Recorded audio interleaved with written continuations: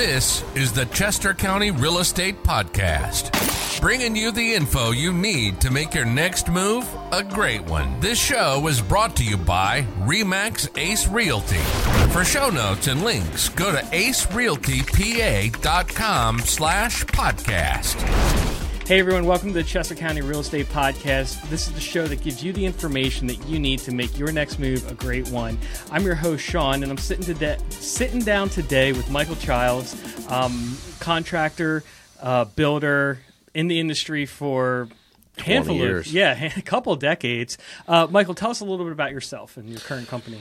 Yeah, my name is Michael. I'm founder of BFH Pro LLC. We're business. We do managed maintenance for primarily realtors, investors, and so on. Basically, if it's in your home or business, we've probably worked on it. Nice. So the topic I want to talk about today let's talk about a couple of the things that homeowners think they can DIY, might have been able to DIY, but it really opens them up to costing them a lot more in the long run if it's not done right. Yeah. So have you seen something like that before? Yeah. There's certain things which I'm all for the DIY. Get in there. It's your house. Enjoy it. But, when it comes to structure, major mechanicals, it might be a better idea to reach out to somebody who's been there, done it, and seen it. Yeah. So let's talk about structural issues first, because as a real estate agent, that's a big deal when we're looking at a home inspection report, when you start seeing structural issues. Mm-hmm. What are the different kinds of structural issues that a home buyer or a homeowner should be concerned about? Okay, so the main things with structure are going to be stability and then the envelope. The stability is going to be your foundation. Do you have cracks in the walls? Things that are moving. Then your envelope is basically roofs, walls, windows. Is the water staying outside? Is your hot air staying inside in the winter? And do you need a blanket?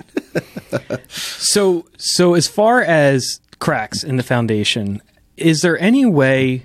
Now, obviously, they're structural engineers. And all this stuff should be run by a structural engineer to really get an answer. But is there any way to tell if a crack is structural or if it's a concern before you get the structural engineer, or should everything be inspected, basically? What are your thoughts on that? So the first thing I say, if you look at it and it's a hairline, if you can take a playing card and stick it inside, and that's something you might want to look at. If it's little hairline stuff here and there, that's normal. You'll find them on pretty much any old building. Mm-hmm. Once you start to see them propagate, or if you see one, I a lot of times tell them, take a pencil, put a mark at the two ends. If you see it go spread further, you're going to want to talk to a contractor, and then we're going to come in. We're going to have that expertise to look at it and tell you, this is just something that's going to be fine, or, we might want to really start looking at, is this going to be an ongoing problem? So what's the worst situation that you've seen as far as something that was either neglected or they gave you a call? And have you ever been in a situation where you were genuinely concerned about the foundation of the house? Oh, yeah. Actually, about 2 months ago, I got a call out from a property actually not that far from here. Guy calls up and says, he says, I'm not sure if this is a big deal or not. He says there's some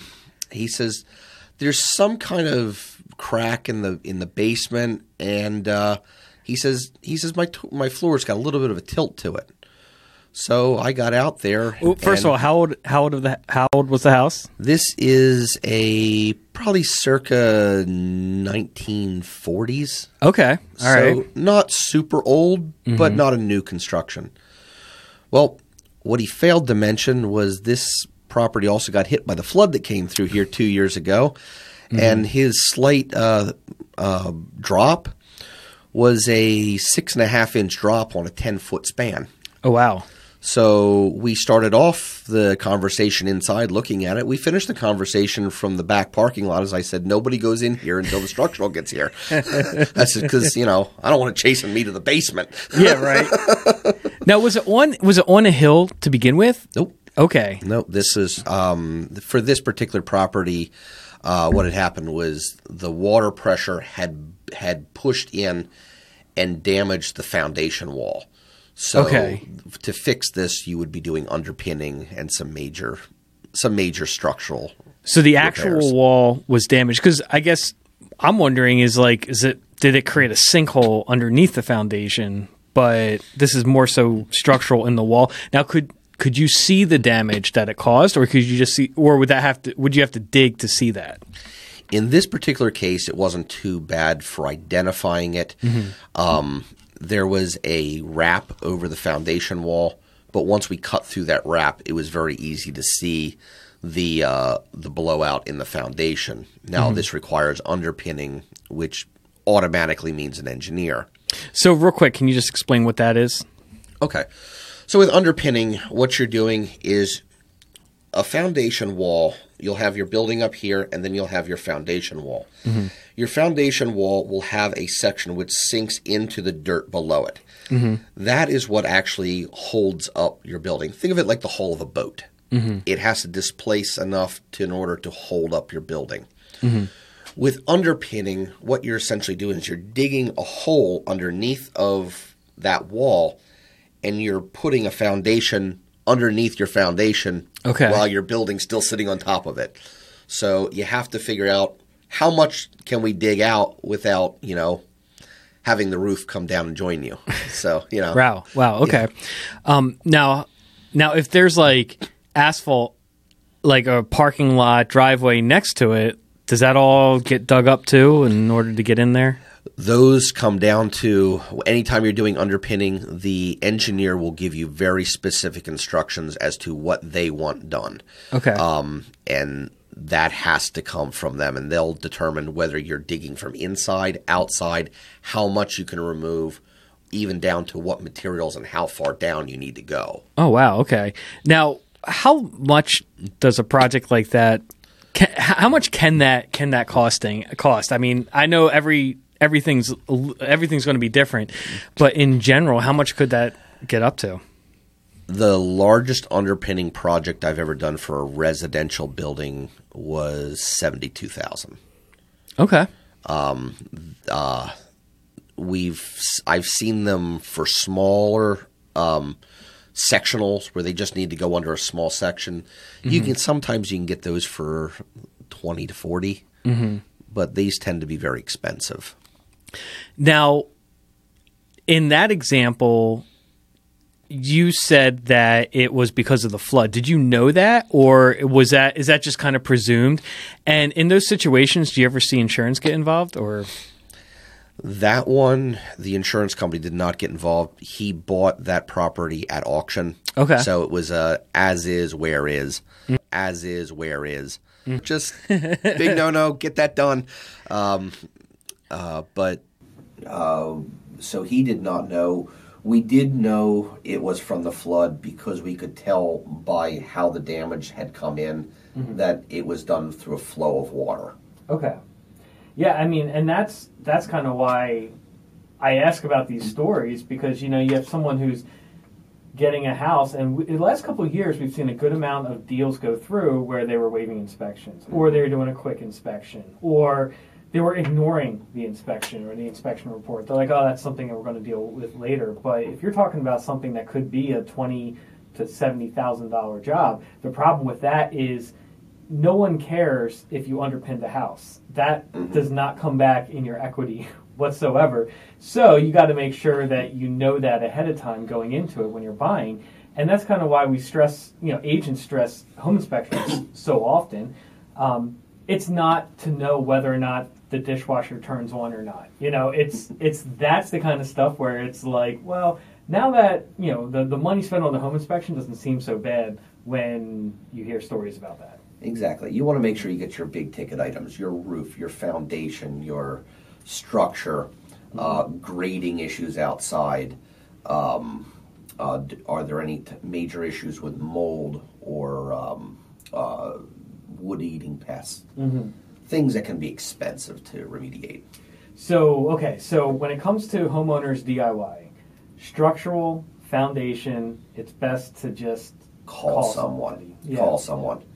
Now, you were also talking about major appliances. So you're saying HVAC system, basically? Yeah, your HVAC system, heating, ventilation, air conditioning.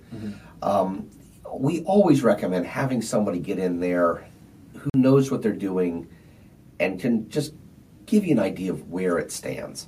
I've even had home inspectors come out and say, "Hey, look, my expertise are here, here, here, and here. I worked with HVAC, 20 years ago. Yeah. I haven't really worked with it since. What do you see when you look at this?" And I've been at 20 years. I still call people sometimes out for things I don't see very often. What's some of the more common issues with HVAC that you'll see that might go overlooked, or something that could have been caught earlier that the homeowner just didn't know to check for? Big things, what are the conditions of the ducting? Okay. So duct work, do you have rigid duct? Do you have flexible duct? If you have flexible duct, do you have holes in it? Sometimes this is as simple as getting up there, opening up a vent, getting a cam in there, saying, what's the condition? Are they full of junk? Over time, think how... You ever get busy and you go look at your shelf one morning and look up and say, "Man, that's a lot of dust up there." When was the last time you opened up and dusted out inside that HVAC vent? Yeah, right. Yeah, I was previously on the show. We had someone from ServPro, and we weren't quite talking about ducts very too much. We were discussing a little bit about the whole air duct cleaning, and it's gotten kind of a bad name because there's a lot of scammers out there. For whatever reason, I don't fully understand it. I haven't really followed through to see what their goal is. But a lot of air duct cleaning scams out there, I think. Yeah. Or maybe not. I don't know what you've seen. But So the big thing is you can usually tell what you're getting when you see the price tag. If someone's coming out there and saying, "We'll clean the air ducts in your house for $299," or every duct and all your registers for $19.99 plus 4 hours of putting up with me. You're not really going to get what you're going for. The air duct scrubbers that come in a truck mount unit you're looking at about $50,000 to $60,000 in equipment. And you're looking at about a day to do. So when you start putting that into perspective, and it takes usually about a month to train a guy to be able to do that work, to do it correctly, to proper standards. So you're not going to get that for $100, $200. What you get for those things is what we call just airing the ducts. So what they're going to do with that, they're going to hook a vacuum unit to it. They're going to blow some air through it with an agitator, and suck out whatever comes out. In and out, quick, easy. It's worth doing on a new home. It does get most of it out there, and it comes down to what do you need it for. I'll give you two examples. Someone calls me up and says, "Hey, look, I'm selling the house. It's been clean. We've only been here 2 years. I just got some dust. I want to knock it all out and get it clean." Yeah, that cheap one. Put the vacuum on there, knock it all out, nice and easy. Or the guy calls me up and says, "Hey, we had a basement flood 2 days ago. We came home. There's mold everywhere. Now we're not looking at just knocking the dust out. We need to clean those systems. So now we're going through there with agitation. We're going through there. We want to knock everything loose. High pressure suction. We want everything perfect and clean when we leave." what are some of the other things around the house that could end up costing them a lot more money? Have you seen anything else there? The big ones that I see home improvement, the DIYer do, plumbing and gas. Okay. And the major reason is if they're not right, they go real bad real quick. Gas line, obviously, you paid a lot of money in your home. You don't want to go out with a bang. It's just bad things happen when they leak. Yeah. Water, they're expensive. A typical flood that we're called out to, if you're lucky, $5,000. I've seen them get up into the 20s, 30s, like that. And this is the water getting into a basement and having to gut it, or avoid mold or remediate mold and stuff like that. If you're in there quick, usually mold's not as big of an issue if you can get on top of it quickly, but it doesn't take long. The big thing is most building materials are not water rated. So you get in there, you redo your kitchen, you put in a new sink, you don't tighten down that water, or you have a blowout or something goes wrong, that water goes down there. Cabinets today are made out of particle board. Yeah. You go in there, they're a sponge. You start off with this nice, pretty cabinet, and all of a sudden it goes. Oh yeah. Oh yeah. So now that cabinet's got to come out. More than likely, that the countertop's glued to it. You may or may not be able to get them separated cleanly. Your floor is now all messed up. Below it, you've got drywall on the ceiling. You go from this little bitty leak, to a lot of damage very quickly. Well, I mean, it's like if you ever left a IKEA furniture in the garage or basement. Exactly. It lasts about like a week or two, and then you pull it out, and you start seeing it warped and expanded, and then all. It wasn't blue when I put it down there. Right. And for IKEA, for like an $80 shelf, it's like, oh, okay, might not, it still kind of works in the basement. But when we're talking about cabinets, when you're talking about your kitchen, when you're talking about your floors, then it can get kind of important. And you take pride in your house. Yeah, you love your house. You don't really want the Smurf blue bottom on the cabinetry. Yeah. You want it to have that good look to it, and from a safety standpoint, I mean, most mold is bad, but some can be really bad. And you don't get to pick which one you get. That's a good point. That's a good point. And we were actually talking about this before, how like here on the East Coast, like our biggest issue, natural disaster wise, is water. Yes. It's a blessing, and it's a curse. We live in a very. I like the East Coast it's very habitable. Yeah. It's very habitable for humans. It makes a great place to live. Okay. However, humidity, floods, drainage, all big issues from a homeowner standpoint, from a municipal standpoint, from a reservoir standpoint. But when you're looking to buy or sell a house, it's like that's pretty important too. So what happens? So we have the plumbing issues. What about the drainage issues? Absolutely. So when you're starting to get we're going to the shell of the building now. Yeah. So the envelope, as you were saying? Yeah. The envelope. So you get out there, you have that roof. Think like a raindrop. That drop hits it, it's got to go somewhere. Yeah. You want to make sure that every place sends it away. Water can come down in a couple things. We can have the rainwater, which, hits, runs down. So we've got roofs, gutters, siding, windows, and so on. We also have to worry about flow water. This is water on the ground. Is the ground pitched away from your house, or is your yard trying to head to your basement?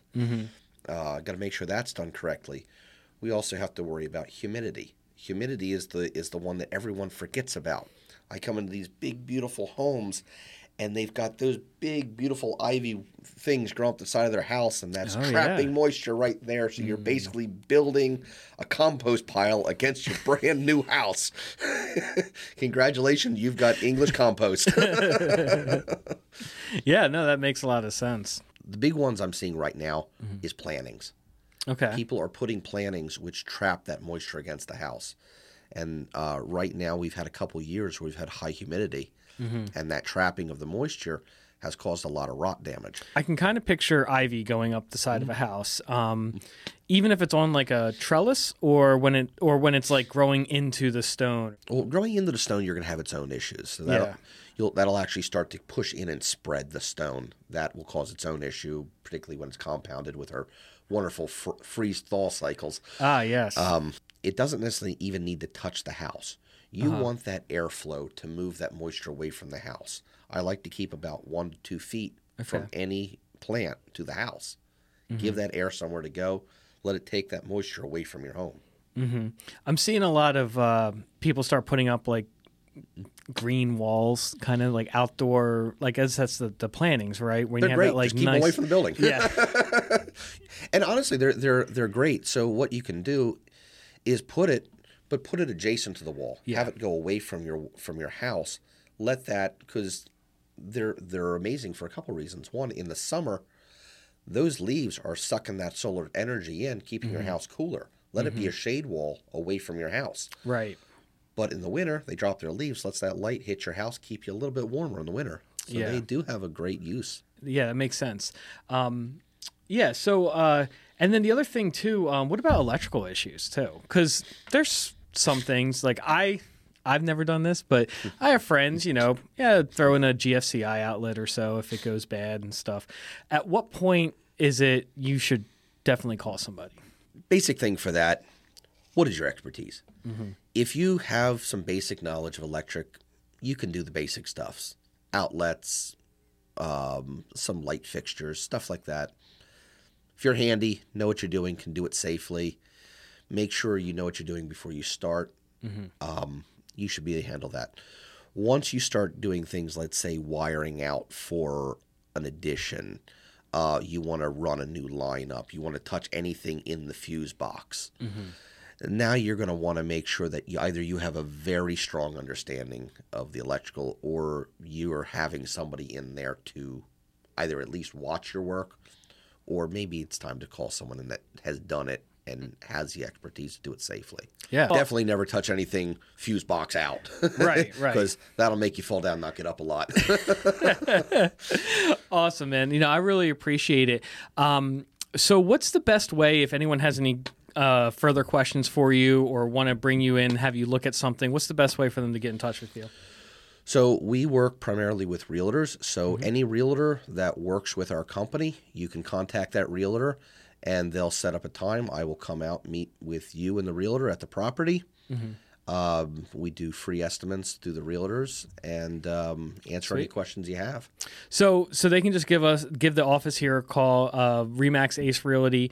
Just get in touch, find us on our website, and ask for Michael Childs, and we'll put you guys in touch. Absolutely. So, Come out there and look forward to working with you and answering any questions you have. I love the Q&As. Awesome. Well, thanks a lot, man. I really appreciate it. Absolutely. Thanks for listening. This has been the Chester County Real Estate Podcast, brought to you by Remax Ace Realty, serving buyers and sellers in the Chester County area. Subscribe for new episodes at acerealtypa.com/podcast. And you can find us on Facebook, YouTube, and wherever podcasts are found.